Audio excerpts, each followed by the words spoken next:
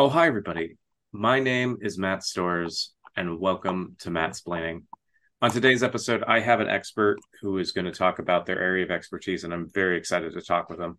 Expert, please introduce yourself and tell us what you're an expert in. Hi, my name's Hayden Crystal, and I don't know if I would go so far in general to say expert but for the purposes of this podcast, I will say that I am an expert in horses. I've got six horses right now. We've had them for about 15 years. I've been riding for about 20. That's excellent. My understanding of horses is that it is an ancient animal, goes back all the way to the time of the dinosaurs, at least some iteration, not necessarily the ones that you would see today. They were much smaller, kind of like dog size at that time. You can kind of imagine proportionally the Jurassic period mammals of the time, maybe like a very small monkey riding on this dog sized horse or some sort of rat sort of thing, kind of like if you've seen the movie Labyrinth and how the dog is used in that, kind of that sort of dynamic. But as time progressed, they evolved throughout the world, but predominantly in North America and Antarctica. And the ones in America actually migrated around the world and then inevitably, well, no, maybe not inevitably, but eventually became extinct in North America. So by the time of settlement of North America by Europeans, when they started bringing horses back, it's one of the first instances in world history where a animal was reintroduced to a place where it had been extinct before, but they didn't know what they were doing. They just thought that was going to be easy, would help them with their development, heavy air quotes with that development word, of their new colonies in the Americas. Another thing that has kind of come in with horses over the years is the debate between camels and horses about what is the work animal, what is the better one to keep. And I think that it's been pretty decisively resolved that camels are just really, really finicky animals. A lot of times have a very bad personality. Plus, they're about three times the size of most horses, at least in weight. And so they're a little bit harder to keep and maintain. But there are a number of camels that have been released throughout the United States that have joined into the packs of wild horses. They've been welcome into the packs of wild horses in the Southwest. A lot of people will say that they've seen these desert camels and these desert horses going around and just basically raiding small towns, mostly ghost towns at this point. They'll go through and just completely decimate it. The idea of the four horsemen of apocalypse actually has some connection to these roving horses kicking up sand and just going around and destroying whatever they could in villages, whether it be pots, whether it be windows as time progressed, and that dust kicking up, making people feel ill, making it harder to see. But the fact that horse is notoriously known to being very friendly with other animals and really, really, like, not necessarily a king. I don't necessarily monarchy mentality in the animal kingdom. I guess it is a kingdom, but they are very communal. They are a force for good, and that a lot of the ecosystem kind of revolves around them.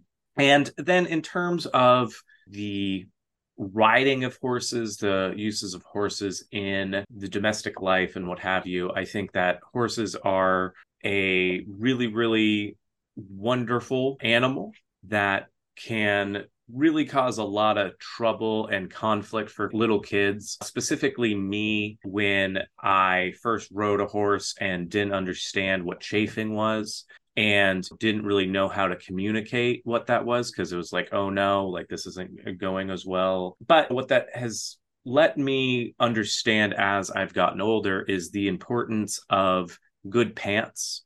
And as somebody who has pretty big thighs, muscular thighs, I have really considered in the last couple of years getting breeches, riding pants because of the very well made nature of them and just going for kind of that equestrian look in my day-to-day life because I wouldn't have to worry about my pants splitting or like wearing down because of rubbing or anything like that. So kind of that idea of, oh, I had this horrible chafing incident when I was a kid has led to me being a little bit more amenable to horses, or at least the clothing connected to them as I've grown up.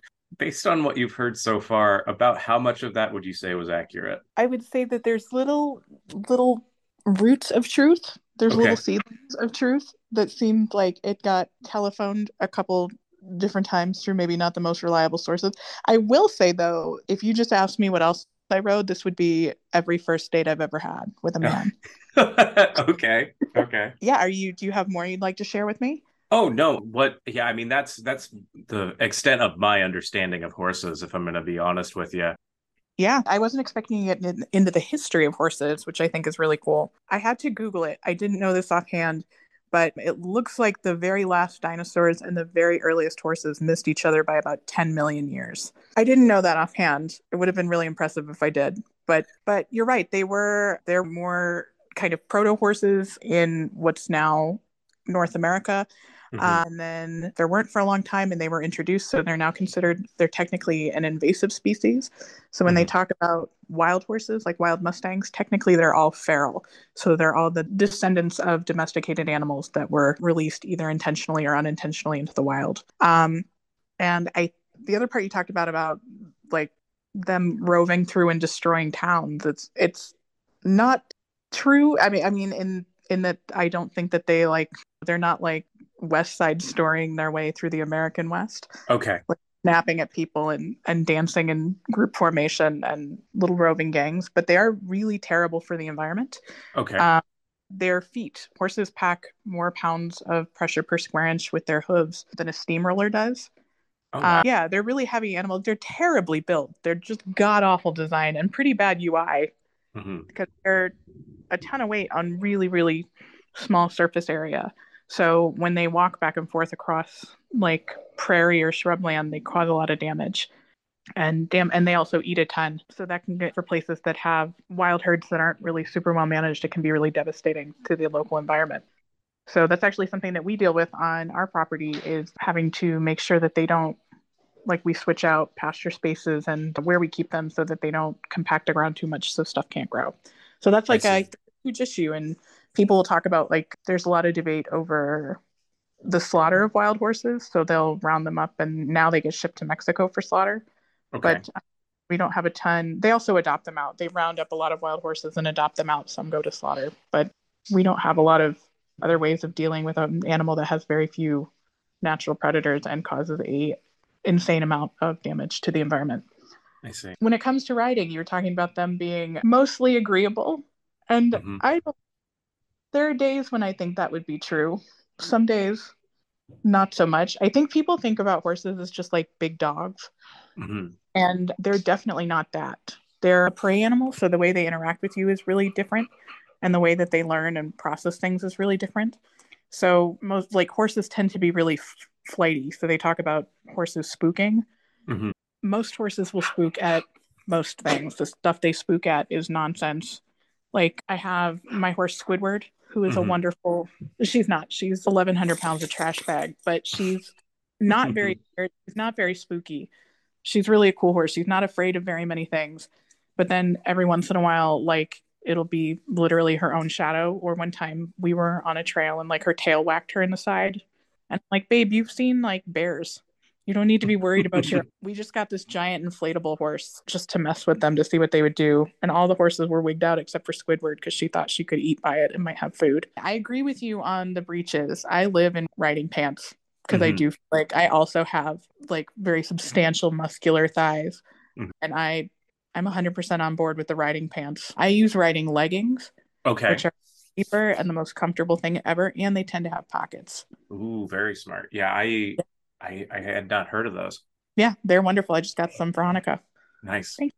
I'm trying to think what else I'm addressing with you. Do you feel like there's anything that you had questions about that you weren't 100% sure on? Yeah, so I've spoken to somebody previously about rodeos. You spoke about the kind of the wild horses being sent down to Mexico for slaughter. Are there instances where, I think that there's that old narrative of the wild horse being broken and then becoming best friends with the cowboy or whatever. Is there any truth to that, or is there like a Oh, dynamic where the horse would be sent to like a rodeo because they could promote it as like we have this wild horse in our show? so Yes and no. Rodeos specifically, even for the bucking horses, like for saddle broncs and stuff like that, they're looking for that horse still has to be manageable. So those horses I are see. usually specially bred to do a good job at that. So I they see. still able to walk on a halter and a lead rope, which is like a horse version of a collar and a leash for your dog. They Hmm. still need to be able, you have to be able to put them in a trailer to take them to different shows. The horses that they round up, the Mustangs, have no experience with people. So they get too stressed out. You couldn't just take a wild horse and drop it in that environment. But they do these really cool things called Mustang makeovers. Okay. So people can just, you can, not everybody, people can just adopt a Mustang, but they also do these big events called Mustang makeovers where everybody gets a Mustang and they get a certain amount of time to work with it. And then they see who can do the most with it in that time frame. There's actually or it was on Netflix. There's a documentary about it. I'm forgetting the name of it now, but everybody gets a Mustang, and the stuff they can do with them is amazing. My favorite, if you look it up on YouTube, there's a guy who teaches his Mustangs to ride in cars. Like Sweet. it's so cool. They do more with these Mustangs that have never seen a human being in 90 days than like my herd of trash bags does in a year. That's Uh, wild. yeah, it's so cool. They're not genetically any different than like a regular horse. They have different dispositions. They're just a different breed, but they're not untamable. So you definitely see people. I know a ton of people who have awesome Mustangs who were at one point wild and are now really cool, awesome working horses. That's great to hear. I'm glad that that's able to happen for them. Yeah, it is really cool. It's cool to see what people do with them too. That's awesome. When did you start in on horses? Was that something with your family, or was it something you got into later in life? I started riding when I was 8, I think, Okay. and then my mom got into it and she showed Morgan horses, Hmm. which is a cool breed of horse. But then I was out of it for a while, like when I went to college, and got back into it when I came back to Colorado. But it's always been something I've been passionate about. Absolutely. That's fantastic. And you said you had how many horses? We have 6 right now. I think Okay. it's 6. I can see 6 right now, so I hope it's 6. Okay. Okay. Yeah. Who knows? A new one Yeah. may have stumbled in, just like, oh, this seems like a good place to hang out. Yeah, Uh, it feels like a rounding error, but that's a lot of animal meat to go missing yeah. or to Yeah. show up. Absolutely. Yeah. Whole new dynamic to care for. How has that been having that many horses? Is it kind of difficult on a daily basis? Is there a lot of management that goes into it, I would imagine? It's a ton of work and management. I was thinking that the other day. I made a TikTok that I haven't released yet, but probably will have by the time this goes out. When we got hit by that big polar storm, Mm-hmm. I was out there every couple of hours bringing warm water and feeding and putting out extra food and mucking stalls. And I was like, if you don't want to be out in negative 10-degree weather at 3 in the morning, like if you're not going to get up and go feed these animals, then horses may not be the pet for you. It is, I really enjoy it. I like the time that I spend with them, but it is a lifestyle choice, especially having them at your house and not boarding them elsewhere. It's not like a dog. It's a little less portable and it's a little less easy to find a place to just send it to friends or wherever. Absolutely. Yeah. I mean, that's one thing in New York City. There's the hidden stables in New York City Yeah. where you can get shown to these stables. But in most places, if there's stables, it's clear that they're around. It's clear where they are. It's clear that there's the infrastructure for the horses and for the animals. Whereas here, it's they really, really kind of manufacture it or get them brought into the city if they're going to be used or what have you. I love driving. I do carriage driving Mm-hmm. and I would love to drive in New York. I think that would be so much fun. You have to get a license. It's like a whole thing, but it would be so much fun to drive a carriage there. Absolutely. I mean, there's instances where I think that if you're in New York City and we talk to the right guy, I think we can get that done. Say they fake a heart attack, the carriage driver, and you take over. So you So yeah, 100%. When I was doing shows at Zany's Nashville, mhm. and the booker there, who's a good friend of mine, the people who own Zany's Nashville have an orchard and they have a mini horse. And so the Zany's booker and I went to the orchard, and one of the staff members there was like, "Oh, well, we'll take you like on a mini horse carriage ride. Like they have a little cart for their mini horse." And I was like, "That'll be so much fun." And then she got called away to do something else, but we had been talking about horses. I helped her like tack the horse up to take it on the carriage ride, and she's like, "You seem like what you're doing. Like you can just take her for a spin." So I ended up taking Lucy, the booker.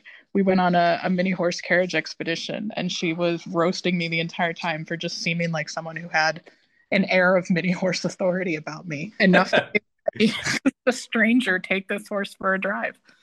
Oh, that's fantastic. That sounds like that was a lot of fun. Yeah, so I have a track record of, yes, that sounds like something we could do. Perfect. Fantastic. If people wanted to learn more about horses or more about you, where would you recommend they look? My horses are actually famous on TikTok. Okay. They can check us out there at my full name, Hayden. That's my dog, Pinky. At Hayden Crystal, just my full name on everything. Okay. If they want to learn more about horses, I would Google riding schools near you. They Excellent. should be out. There's so much to learn. It's more than you can just like Wikipedia. Absolutely. Absolutely. Hayden, thank you so much for joining me today. I feel like I learned quite a bit and I had a lot of fun. Me too, to both counts. You have like radio authority voice. It's the danger of it. Yeah, you have like resting NPR voice. Yeah. Resting NPR voice is a very good descriptor. I meant it as a compliment and as a roast. Absolutely. I love it. I'm gonna use it in promos. It's the highest honor I could receive. Thank you so much. Fantastic. My name is Matt Stores, and this has been Mattsplaining.